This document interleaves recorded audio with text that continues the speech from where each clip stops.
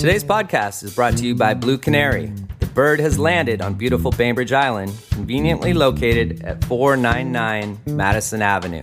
ASE Master Technician Clint Ramsey brings over 15 years of experience, award-winning diagnostic skill, and a desire to reinvent the automotive repair experience. Schedule an appointment online at bluecanary.biz or call them today at 206-451-4220.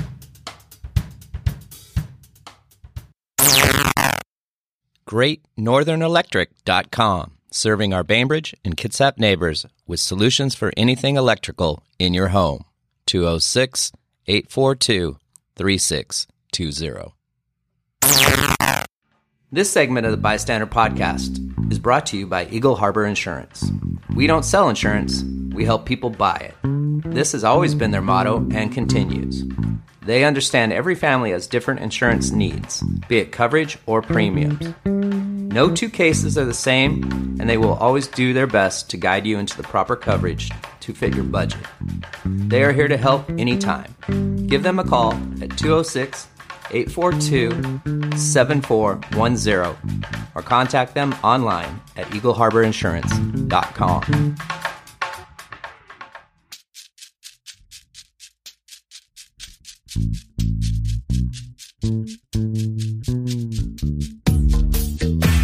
I got something for your mind, body, and soul.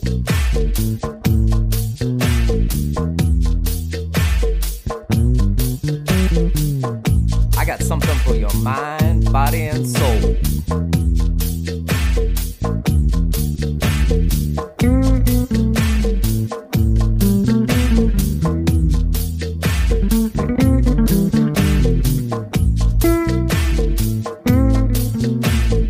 You have found the Bystander Podcast. Now here's your host with the most, Tiny Tim.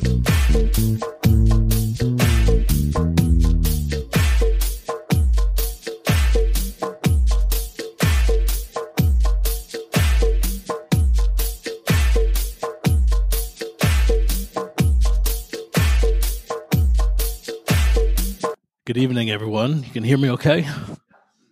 All right. Thanks for coming out. I was going to apologize for leaving my glasses at home and not being able to see any of you, but it's dark and I can't see any of you anyway. So thank you for coming out. Thanks to Town Hall for inviting us out tonight. I will say this is wrapping up the book tour, and this is the first place that has offered me beer while we do this. So for that, I thank you.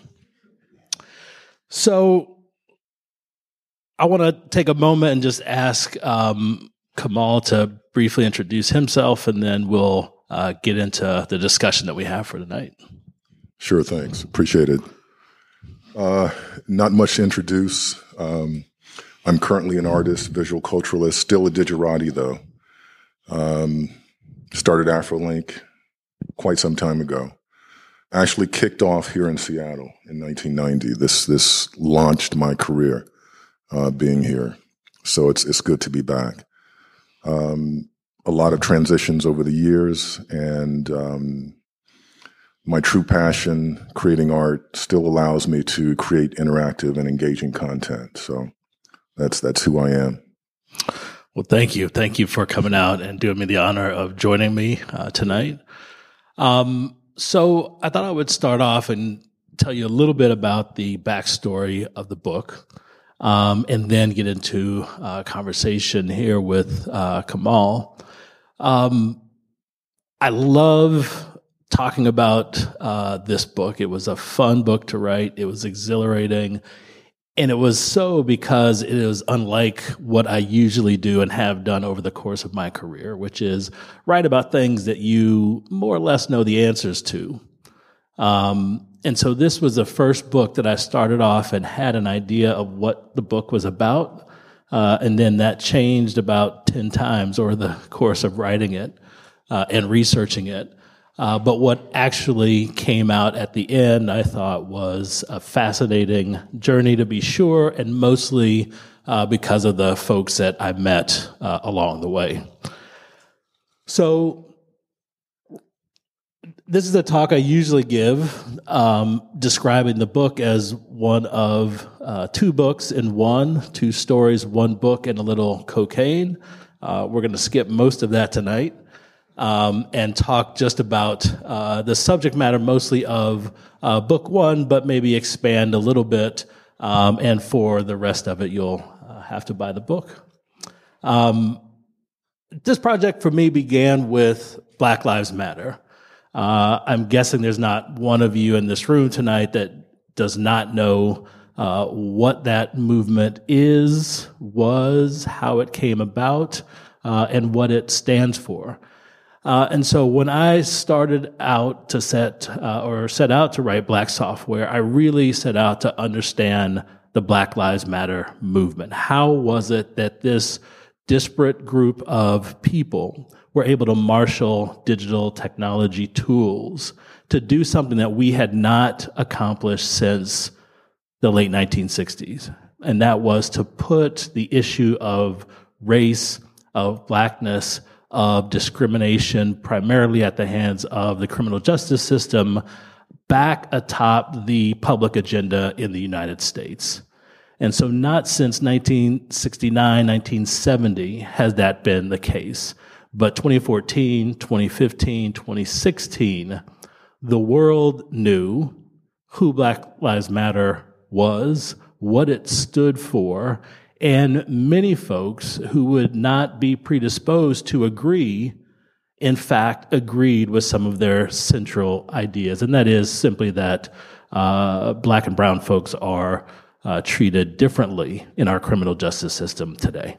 So I wanted to understand, how did this movement come about? And I had at least the good sense to know and to realize that there was a genealogy at work. That is, that these folks didn't just come out of the blue, didn't just jump onto Twitter and start tweeting and accomplish what it was that they accomplished.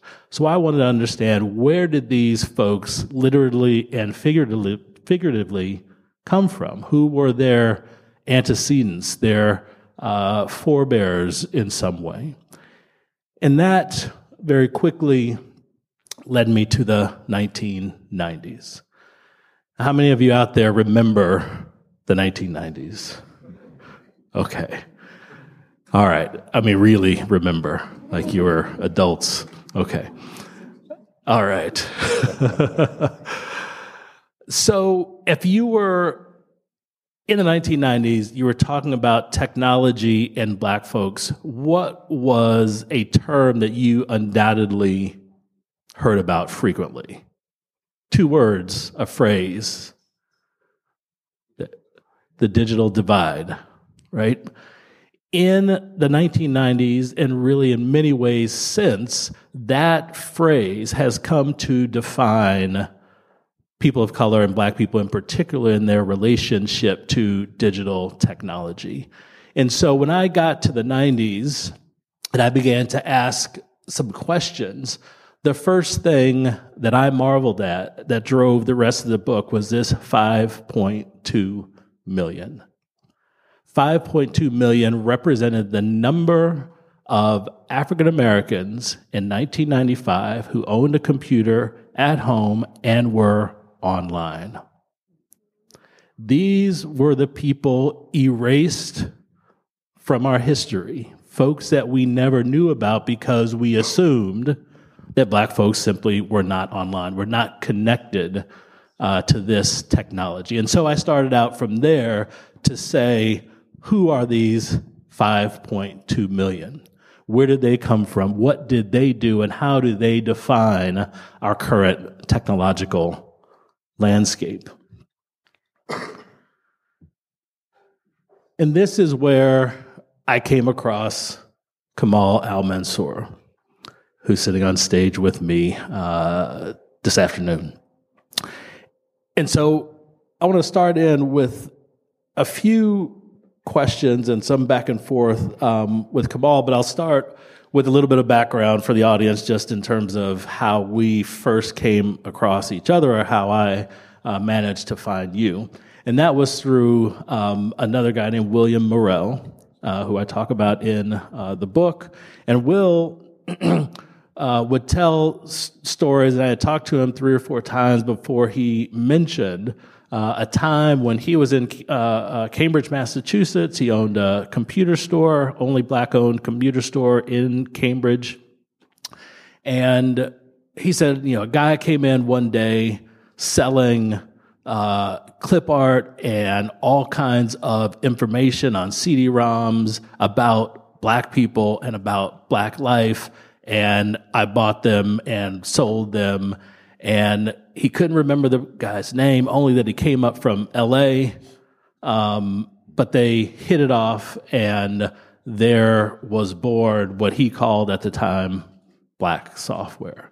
And so I knew I had to find who this person was. And eventually I landed on Google in the search for patents, and search for anything with African or Afro in it, and ultimately came across AfroLink and AfroLink software. So with that, Kamal, I'm going to ask you if you will do me the honor as a way of introducing that moment and sort of where you began. A short passage in the book on page 76, maybe starting on 76 with my first job, and then switching over to the next page around where you talk about Reagan. Right. Yeah, my first job was working with one of the NASA centers. I was an alien, pardon the pun. Here I am, fresh out of law school, 24 years old, not knowing software, not knowing computers. But I could tell that there was something going on. There were connections being made. There were technologies being discussed, and I didn't see anyone like me participating.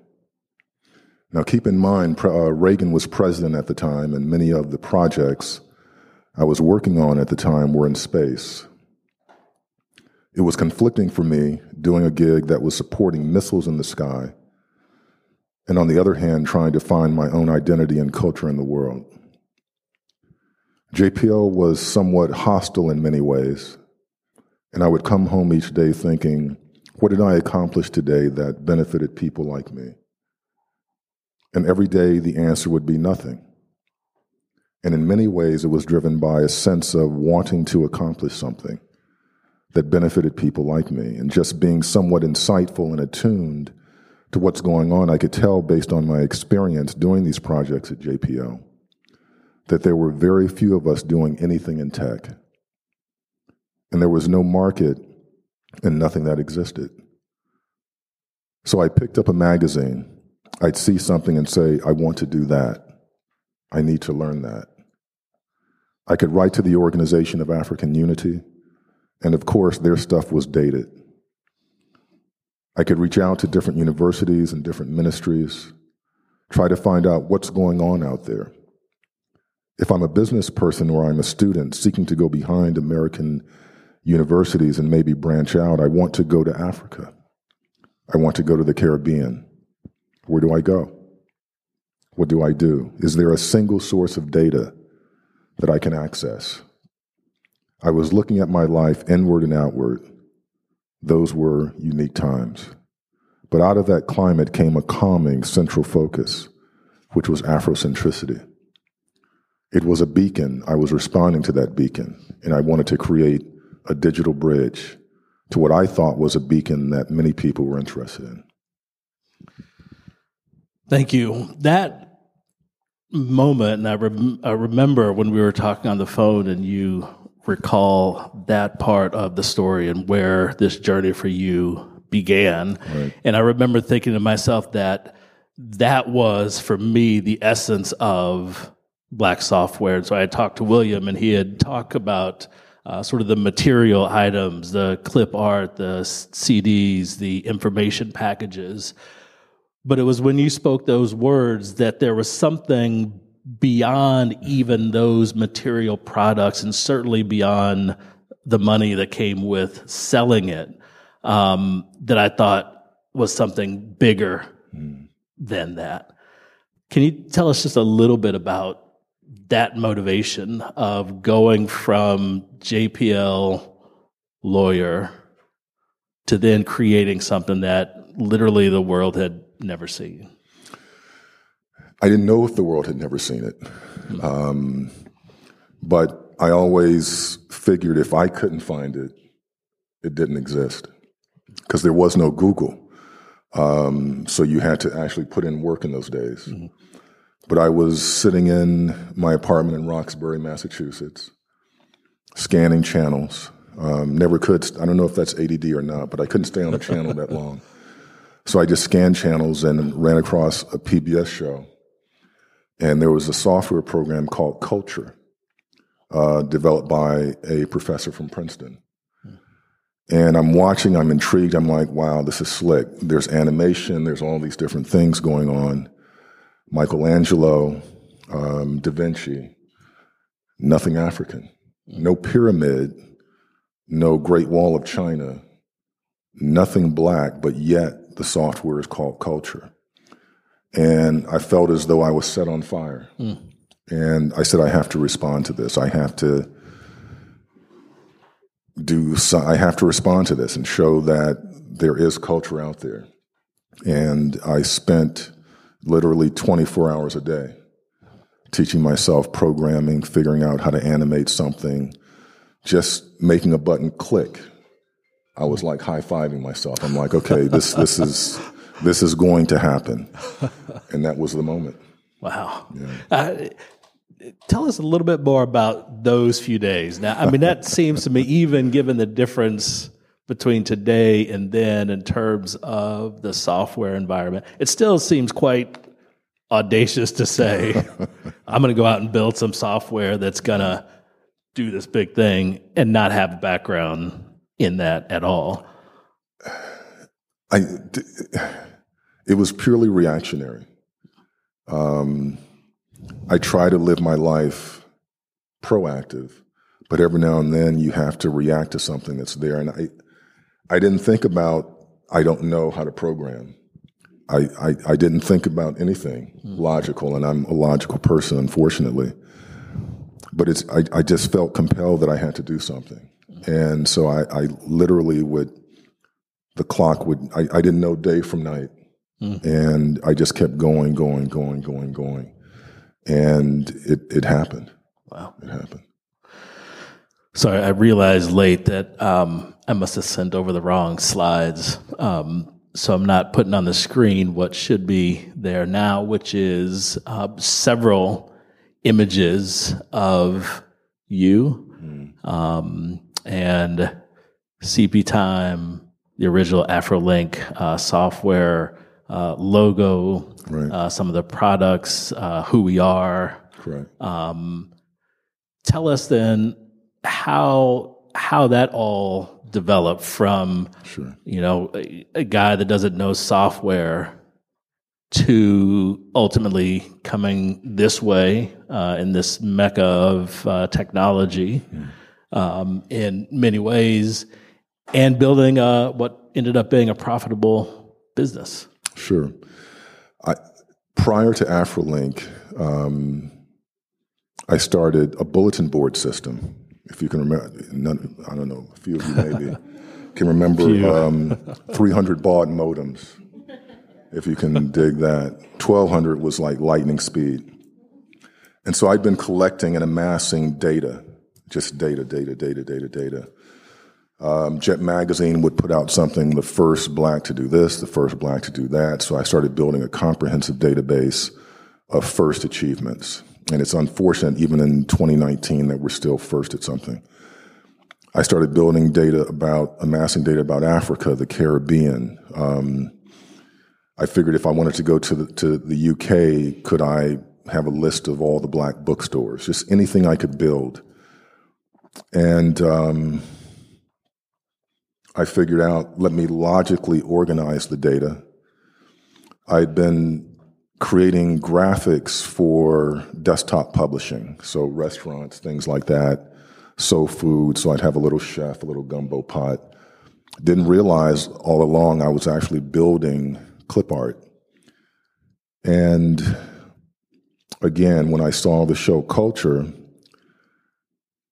I wanted to do something affirmative. So when I created Who We Are, for example, it's not who are we, but it's more affirmative who we are.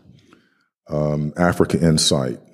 If you're traveling to Africa, you can go to one place, understand the languages of a country, the religions, every single nuance of data about every single country in Africa, the ministries, development orgs, banks, if you wanted to travel, if you wanted to do business, whatever you wanted to know about Africa. And so that became Africa Insight. Then I created the first clip art, and Emerge magazine, some may remember or not, ran a story. And out of the blue, Dr. Molefi K. Yeah. The author of Afrocentricity calls me, and he's like, "Hey, brother, what's ready?" No banter. I said, "Africa Insight, the clip art. How much? I'll send you a check. Here's my address. Keep up the good work." Click. So that told me that somehow this would mean something, and somehow this would be purposeful. And then I created Who We Are, and then it just snowballed and avalanche from there. This was all in Roxbury. And then the person I was married to at the time got a job. She left Lotus Development. Many of you probably don't remember. Lotus 123 was the spreadsheet. So she got a gig at Microsoft. And AfroLink was kicking off. So I told her, I said, "Hey, I'm not gigging in Seattle. It's AfroLink or nothing," which probably led to why I'm married again for 20 plus years. But anyway, so I came to Seattle, and I can't remember dude's name, but a writer of the tech section in the business section of Seattle Times did a story, took photos, and it was a space mission from there. Black Enterprise Magazine, Wall Street Journal, Macworld, Macweek, Windows. It just took off. Everywhere. Yeah, everywhere. just took off. I remember a story, I think it was the New York Times that picked up sometime after that and talked about just the amazing success and your ability to have commercial success in a very short window of time, which seemed to say something, which is that people, certainly black folks at the time, but even beyond that, needed this, wanted this, was searching for, as you say, an answer that wasn't just a question, who are we, but hey, let me tell you for once Yes, who we are. exactly. So I want to fast forward a bit. I know the clock is moving to a moment in 1994. Give you a little bit of background that's in more detail in the book. There is a civil rights gentleman who runs a magazine called African Visions. His name is Timothy Jenkins. He decides that there needs to be a summit of sorts of black folks who are connected to technology. And so he worked with the Congressional Black Caucus, and in 1994 gathered folks for an event that was ostensibly supposed to kind of map out what the future was going to be like for black folks on the then called information superhighway. This is one of those moments, it was early on, and as I started to talk to folks, Derek Brown, William Morrell, David Ellington, all of them mentioned this moment, 1994, another one in 1996. But Kamal was at this event in 1996. And I want to read just a short passage from the book that sets up the moment and how Kamal left that moment and moved this conversation into thinking about a little bit about the here and now and about the future and what Black Software, Kamal's story, and others really has to say about our present moment.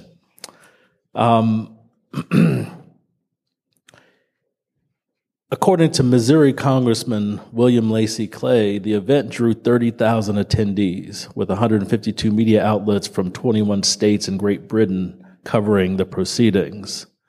The program spotlighted more brain trusts and workshops than it had ever before been featured. Still, technology, computers, and the internet remained front and center from the beginning to the end of the conference. Sponsors were plentiful. The National Society of Black Engineers organized a 2-hour reception for the, quote, African Americans in the Telecommunications Age Conference. NASA orchestrated a high-profile hiring expose at the event's procurement fair. But not everyone who participated celebrated the moment or the event's outcome. Ken, Kamal, and William had been seated side by side on the panel toward a more inclusive software and, quote, African Americans and telecommunications, bystanders, or participants in the new electronic frontier. Brooklyn, New York Congressman Ed Towns had presided over the gatherings. As much as he had wanted it to be otherwise, the event hit Kamal like a punch to the gut. I remember those meetings. I remember a conversation with John Conyers. It's funny, it was one of those kind of things where you have folks from everywhere. They say we're not monolithic. And there are times I want to believe that, and there are times we should be monolithic. But you had all flavors and variations. When I started AfroLink, it was not driven by money. It was about purpose and meaning.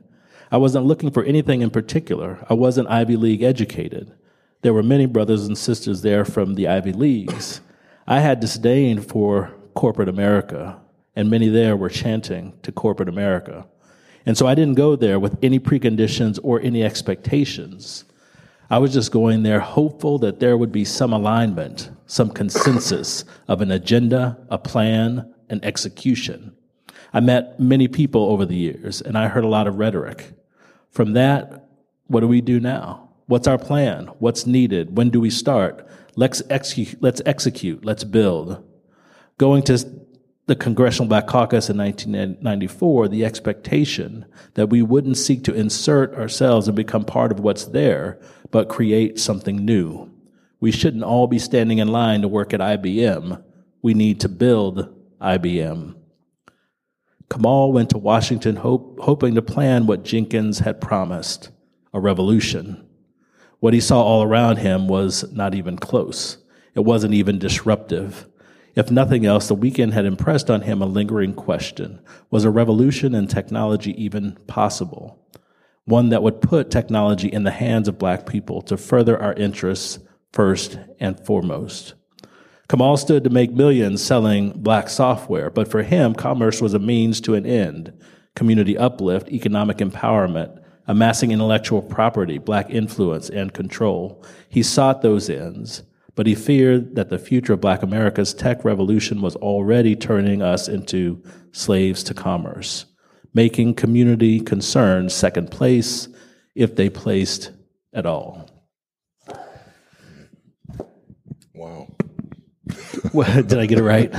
Yeah, just throwback. Yeah. Yeah.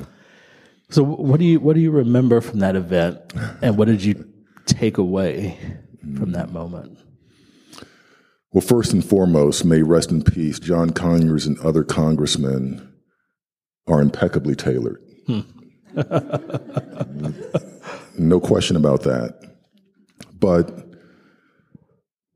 as we were talking, prior to the event, if anyone remembers 1994, it was the year of Clinton's crime bill. Mm-hmm. There was no discussion about that. You had in your midst essentially the precursor to Black data scientists. What should our response be? What should the data tell us? What are the predictive analytics? How should we counter it? What can we expect as an output from this crime bill, and what's the data behind it? No discussions about that. It was, pardon the expression, but it was more pomp and circumstance. I expected to leave there with marching orders. Okay, I need to do this. I'm ready to go to work. It wasn't any of that. Wasn't that? No. Was that a moment when you said, not so much that you're giving up, but you know some things aren't going a particular way that you thought they might, and went a different way, or? It's not so much giving up. It's really almost digging deep, digging in, and saying, if the world won't go with me, then let me go alone, and then let the world catch up. I went there with no expectations, and I left there with no expectations, other than to just keep putting in the work. That was pretty much it. But a moment squandered from your point of view. Yeah, I thought so. Again, and then, when you think about it, we can't expect Congress or politicians to be technologically savvy. I mean, if you look at the hearings with Mark Zuckerberg, they still don't understand technology. And so there was really there weren't any connecting. There were no data points that could connect us together, and a black think tank should have been created. A committee on black data should have been developed. There should have been hearings on the digital divide. How do we counter this? Again, what data are we as black folks building to respond to the wealth of data that's impacting our lives? It just didn't happen. Didn't happen. Yeah. Didn't happen. Didn't happen. So we'll come back to some of these issues, but I want to ask you a couple of things. So, Kamal and I talked several times while I was writing the book. I went off and wrote the book, and then picked back up when I said, Kamal, the book is out. Here it is. I'm interested and curious to hear what you thought of the book. Did I get it right? What resonated? Maybe even what your favorite part was, or some of your favorite parts? There were many. Well, I don't want your head to blow up too bad, but it was masterful to me in many ways.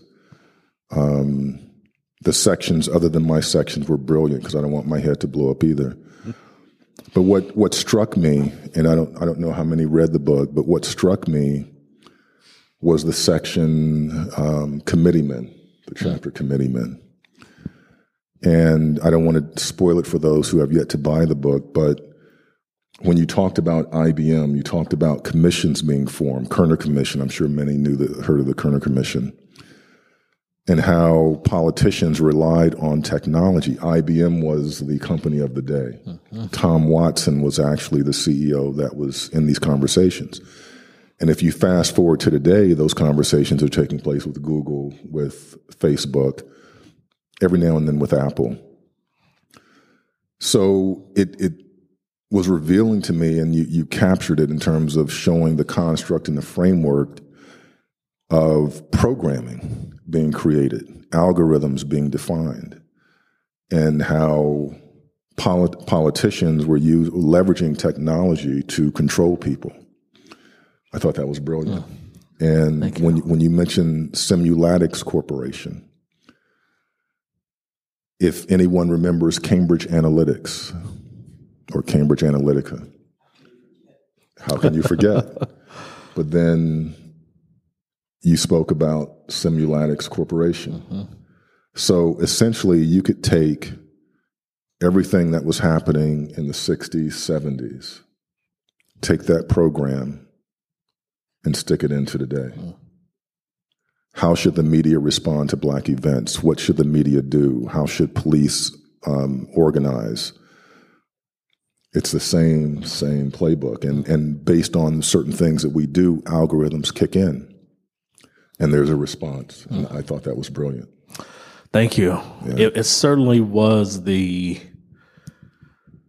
I think the most enlightening part of it for me, making my way backwards in history and finding our present, essentially, going back to 1960 and seeing this is the same conversation that we're having right now in almost every possible way. So before we go out to the audience with some questions, where do you think we should be headed? We're here in Seattle with Microsofts and Amazons and many other tech companies. You're in Silicon Valley with a host of others. If we are to make some kind of progress, if we were to do some of the things that you had hoped to do back 20 or so years ago, is there a way forward in your mind? And if so, what's maybe a small step in that direction? Wow. Let me start by saying this real quick. I think a brilliant job is being done. Reconstruction, the series Reconstruction, Gates. Mm-hmm. If no one's seen it, you need to see it. It changed. I thought I knew a lot about how America became America after the Civil War. But that changed. It changed a lot. And I say that to say we are good at looking backward 400 years. We suck at looking forward 400 years. When you think of Afrofuturism, you think of Black Panther, Wakanda. That's pretty much it. Yep. But it has to be something real. It essentially means a future for Africans. And it has to be driven by data that we drive and data that we build and data that we own. It has to be meaningful for us. Again, there are Black data scientists that exist. We need to come together, leverage data, build data to counter algorithms and understand predictive analytics. I mentioned that earlier, but that's the path forward. That's the path forward.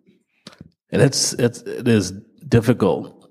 I agree. Thinking about our inability to plan and think much beyond the near future.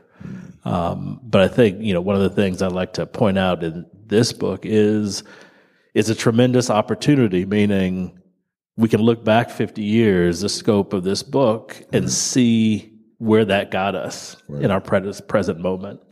And it shouldn't be too hard for us to look in the future and say, if we do nothing, what will this look like? Exactly. And even much worse, I would imagine. And so at least some imperative to do something differently that I think I agree starts in this way of folks coming together and saying, what do we want to happen? What do we want to see happen? And let's make it happen. Absolutely. How are we doing on time? Are we ready for Q&A? Up to you. You can chat for another 5-10 minutes, or we can move to Q&A now. Okay. Let me maybe ask Kamal one other question, which is, what wasn't in here that you thought might be, or what was a part of the story that you lived and the experiences you had in those early days of software, of the internet starting to come online? What else is part of that history, that story?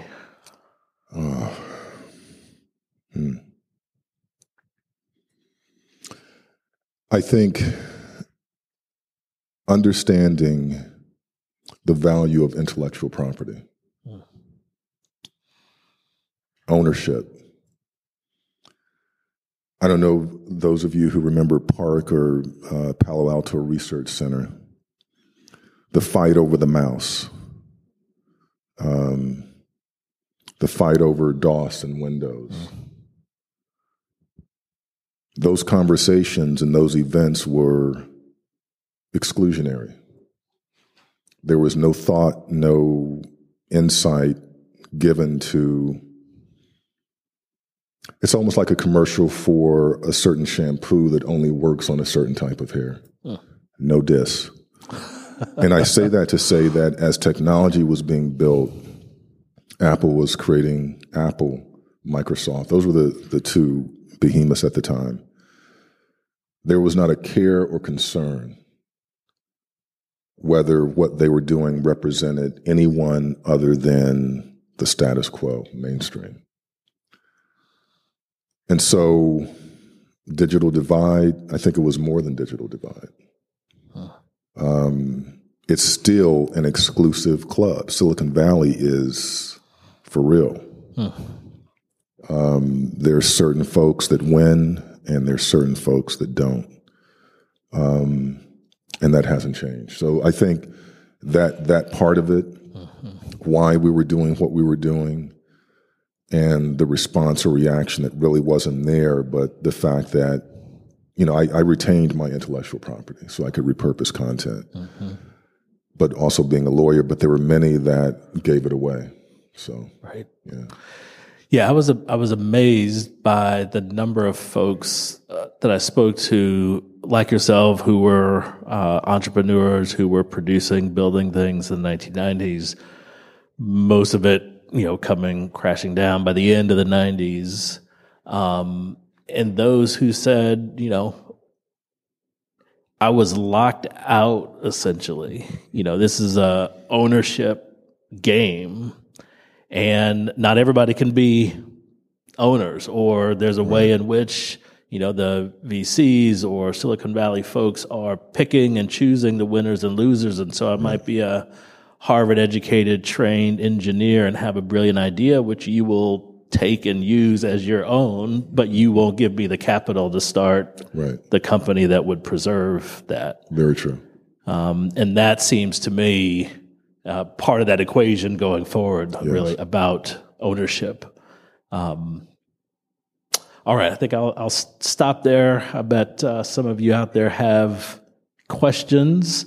We're going to get a little bit of guidance on how to do questions. Because we are recording for Town Hall and KUOW, we just ask that you please come up to the mics if you have a question, even though we can clearly hear everyone.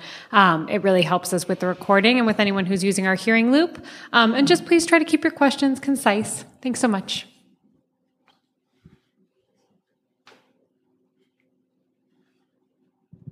Here we go. Great book, great discussion here.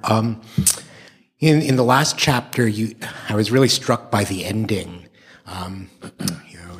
It's all very similar to the past, and yet there's these ways in which it's different. It's like Black Lives Matter, as you say, succeeded in doing something that hadn't happened since the late '60s. So I'm curious about more reflections from both of you on that. Sure, I'll start with that ending, which I get questioned about a lot because it's one of those endings that's not really an ending. And ends, as for those of you who read the book know, with a question. And it's really precisely because I wanted to acknowledge what was represented in what I called book 1 and 2 of the book. That is, to acknowledge that there is something powerfully different about Black Lives Matter that deserves attention, and perhaps more attention than it gets. What the folks that were involved there, a lot of young people, but many sort of a multi-generational group of people who marshaled technology to do amazing things. And we have the technology that made what they did possible. And it's interesting to me when I talk to a lot of the Black Lives Matter activists, many of them push back at the sort of the role that technology played in what they did. And I would always push back and said, do you really think you could have done this 10 years ago or 15 or 20?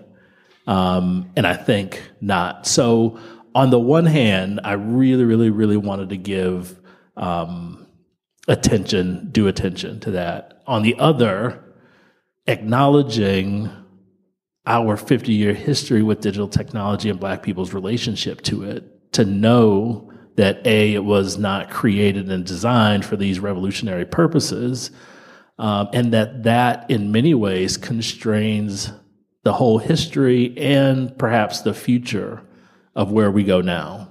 And so I leave it as an open-ended question. Can our digital tools ever outrun white supremacy? And it's my way of hedging, basically. I don't know, right? We may, but it really depends on the decisions that we make at crucial moments like we are in right now.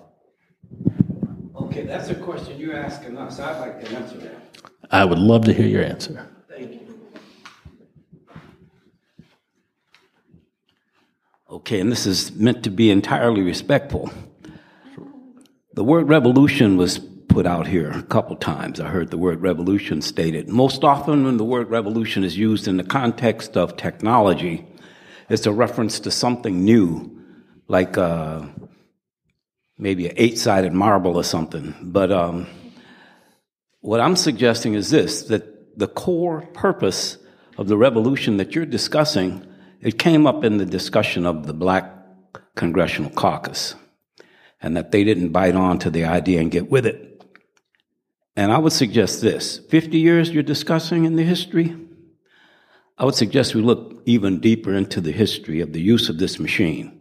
My understanding is this machine was used to guide bombs at one point, to calculate the trajectory of bombs falling, and to collect taxes. So a revolution, to me, is my child can play a game on it and enjoy themselves. That is a revolution. And I would offer simple encouragement that if this man can do it, another man can do it. So, knowing who we are, I would suggest that we use the example of Harriet Tubman compared to Wakanda Forever, that something actually happened. That there's an actual superhero in our history.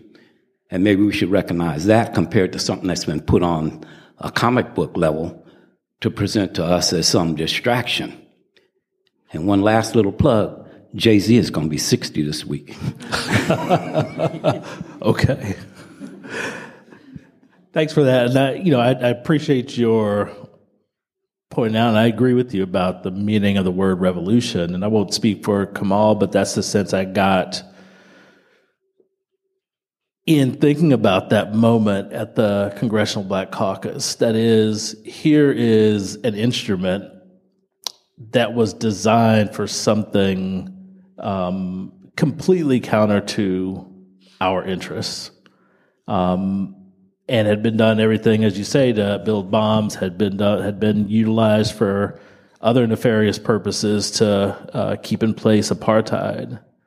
In some ways to help move along the Holocaust. If we think about IBM and some of its work earlier in the century. And so I agree that a revolution in technology would be the upending of that interest, and it's precisely the reason why I remain somewhere between cautiously optimistic and pessimistic about our ability to do that. Sure, yeah. Let me chip in. The revolution that we need to build is more than just missiles. Every time you scan something, every time you walk down a street, a profile is made. There was a lot of uproar about Facebook in particular invading our privacy, but we all, when we download an app, agree to something. A lot of us don't really read the click-through agreement, but it's there. The precursor to Facebook was Axiom. When grocery stores first introduced the UPC code, they started building profiles of everyone that walked through the store, what they bought, how much, et cetera, et cetera. So the data that's being amassed about each and every one of us and the concept of Big Brother is real. It's been here for a long time. So it's not just a singular revolution. It involves classes and masses. With respect to Harriet Tubman, no different then than now, you have to know that you need a hero, just like you had to know you needed to be freed. And so there are many of us that don't know we need a hero. And so heroes are made from the masses. Heroes don't necessarily pop up and say, excuse me, everyone, I'm your hero. This is what we're going to do. We define our hero based on need and necessity. And what's lacking is an agenda that defines how we move forward and who will or may emerge as the hero. Profound. Yes. How's it going, guys? My name is Rob De Muse. Thanks a lot for being on the KOW today. That's the only reason I'm here. I found out about you and I rushed here. Amazing, Kamal. I'm going to be spending the next couple of days just researching you and learning about your amazing history. And then, obviously, I'm looking forward to reading your book. So I'm a tech founder in Seattle. I built a company. I had to shut it down in 2018. And I'm also an author. I wrote a book called Silicon Valley. And it's coming to my question to you all. I was not able to get into the Silicon Valley tent. I raised over $1 million. I'm a former Microsoftie, I wasn't able to get in. So my book was really challenging and saying, how do we increase diversity in the tech startup community? Because right now the discussion is, let's get more black VCs. Let's build our own accelerator program. But from my experience building a tech company for 5 years, I feel we need to change the entire paradigm.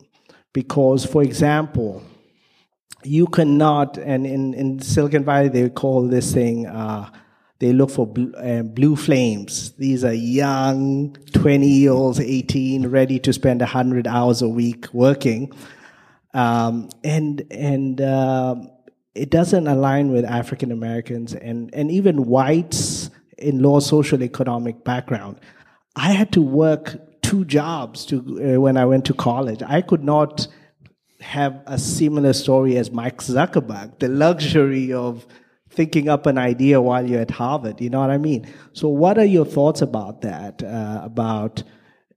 And do we need to really change that paradigm? And go back to Kamal's way of building a company, bootstrapping. How can we figure out how to bootstrap and not really try and fight to get into this startup pipeline, which is very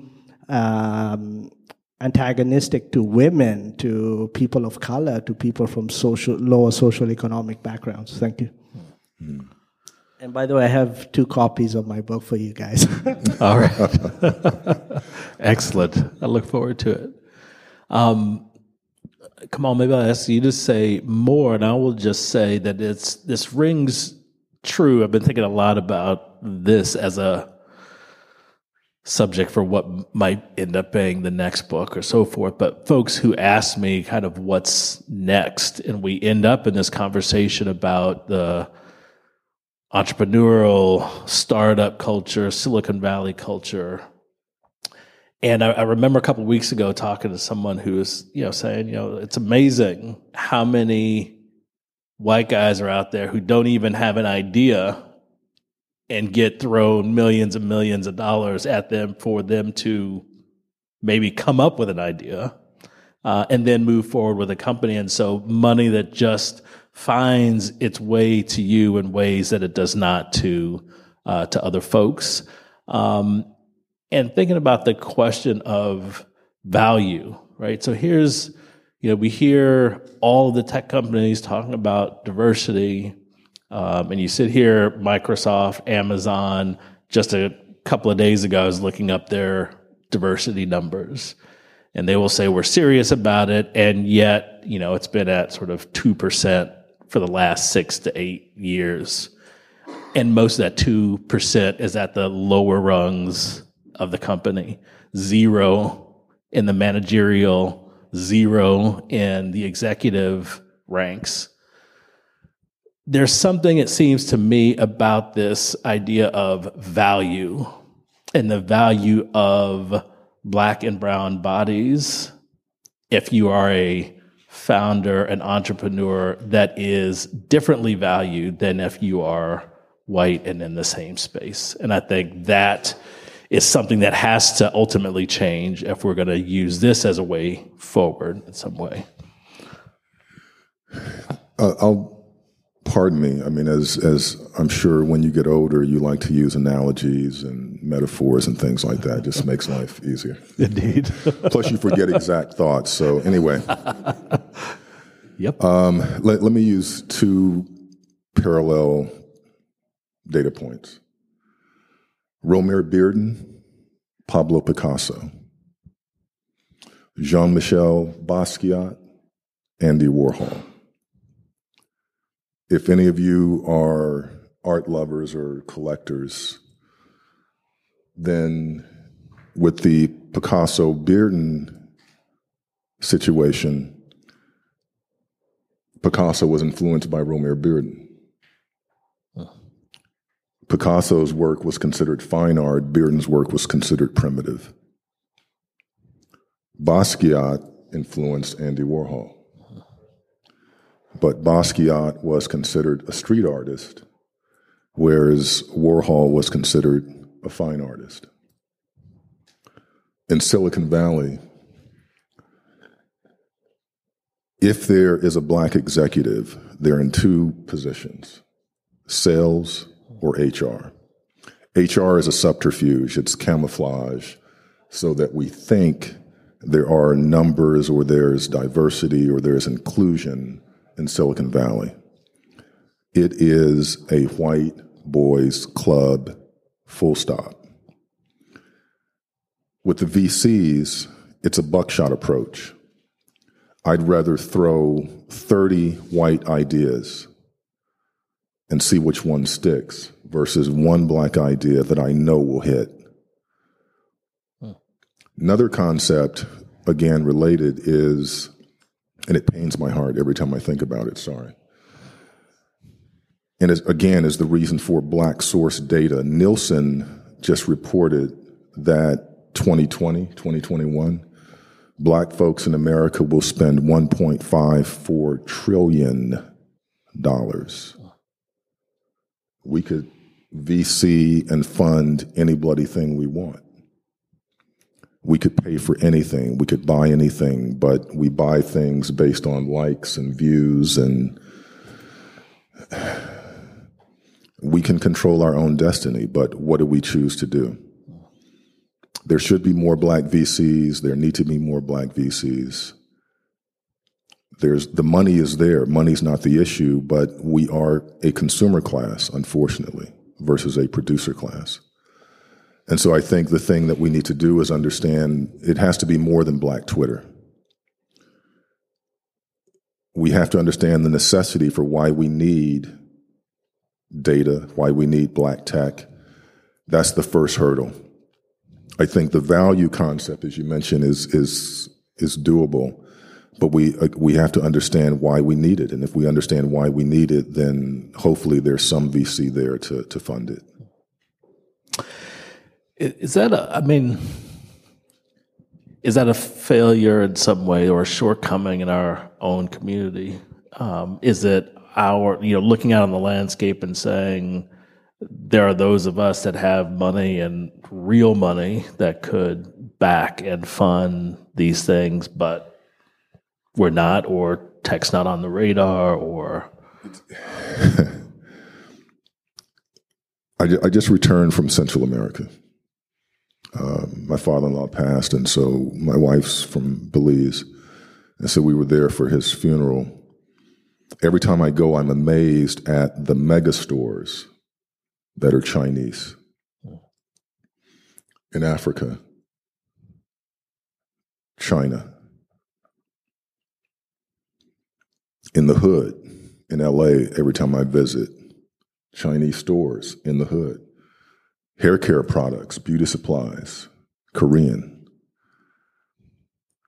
Oprah has billions of dollars. Tyler Perry has billions of dollars. There are many black individuals that have billions of dollars. But if they don't see the necessity for black ownership, be it tech, be it produce, be it the necessities of life, it goes back to my point about there needs to be an agenda. If there's no agenda, it can be 1 to 20 points in that agenda. These are the things that we need. Harriet, there was an agenda. One item, freedom. That was the agenda. 60s, agenda, civil rights, fairness, social justice, equality, education, etc. As you move through time, the agenda dwindles down to virtually nothing because the celebrities have multiple Bentleys, likes, views. It's necessity. So it dwindles down to nothing, or it dwindles to everything, which True. is just the same, and the idea that every cause and need and like out there is virtually the same, which is, a lot what you get in the digital space with no then reason to really push around a given agenda or set of actions. Other questions? Hi. That's a long question because it's on your laptop. I know. I'm going to explain why. My name is Victoria Tyron. I'm a student at the University of Washington. Shout out to my professor in the back. She's they're over there. So I'm going to try to articulate this question as well as I possibly can. So a little sort of context. My family and I are immigrants from Ghana. And so in my very short 21 years, there seems to be a movement back to Afrocentrism. And you can correct me if I'm wrong, because I probably haven't lived through enough to see that it's always been there. And when you mentioned, the ways in which we look at Afrofuturism, we are very good at looking back 400 years, but not very good looking ahead 400 years. You probably already touched on that in answering the last few questions, but what are some of the ways in which you believe young Black Americans and Africans can sort of push that narrative forward of looking ahead 400 years as opposed to looking back 400 years to emphasize our Afrocentrism? Yeah. Maybe I'll ask you to start that. You can both answer. Age before beauty.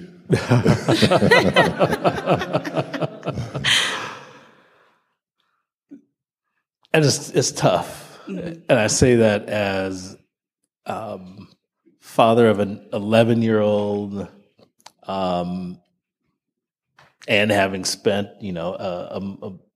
a year or so of a millennial cousin living with me. And I think it's there, right? So I think I see it more often than I remember seeing even kind of in my earlier years in my 20s and my 30s and so forth. And it comes from folks who are entering careers and having this experience of being shut out and seeing that there are closed doors and ultimately retreating to the fact that the only folk I can really turn to are people in my community.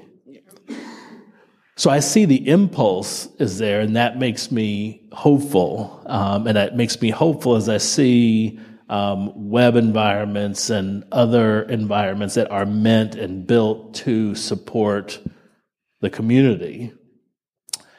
I think what's missing is the same thing that we keep talking about, is an agenda and an infrastructure to move that beyond mere sort of community self-help, as it were, to something much more tangible in the ways that can really counter the current sort of landscape that's out there. Before you answer, I have a question to that. What do you say to the people who identify certain sort of milestones as meeting the agenda. Like, again, you mentioned like Black Panther, that coming out and that being like the highest grossing superhero, to have a Black superhero as its front man. People will see that as the agenda meeting. Like, what do you say to those people who identify that as the agenda as opposed to something else? Like, say, he mentioned Harriet, which would then give greater priority than like a movie.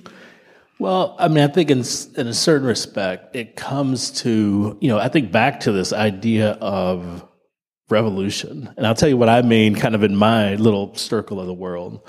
I teach a lot less today than I used to, but when I do today, I do some very conscious things. I will sometimes teach a class and not have anyone who is not Black on the syllabus, right? Or to do things that are in solidarity in that way, as a complete and entire way of doing things. And so it's one thing to say, oh, here's a big example of a blockbusting movie, and it's one, right? So what would it mean for that to be the norm and not the exception?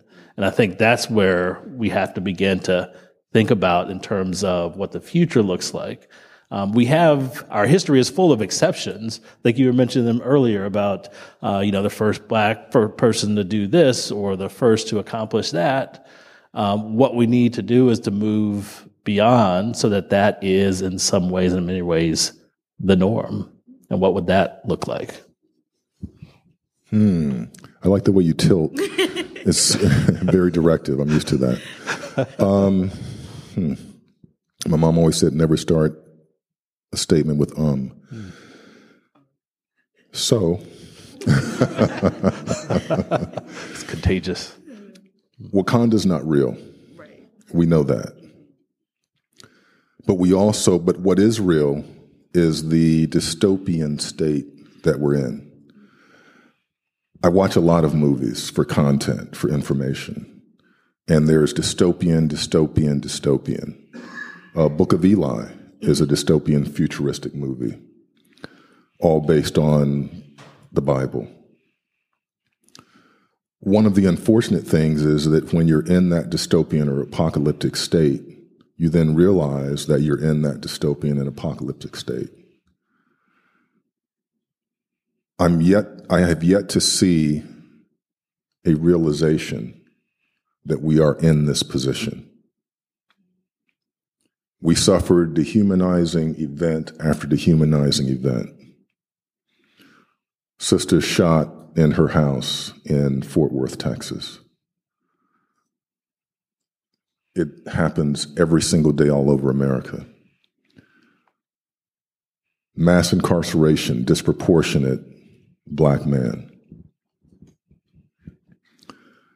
If we see our numbers dwindling, what do we do, revolution, to revolve and evolve and make our numbers grow? It has to be thought-provoking. It has to be inspiring. It has to be a need and necessity to want to produce and reproduce over and over and over again. It's self-awareness.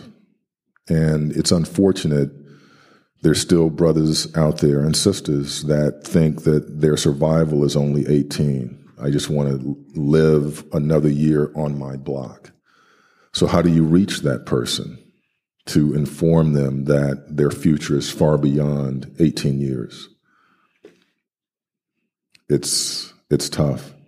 But like the hero, like Harriet, I don't want to go to Mars. That can't be the future. But yet some of us have to build a futuristic state of mind, create a visual image, not Wakanda, but how we can exist and should exist 5 years from now, 10 years from now, 30 years from now.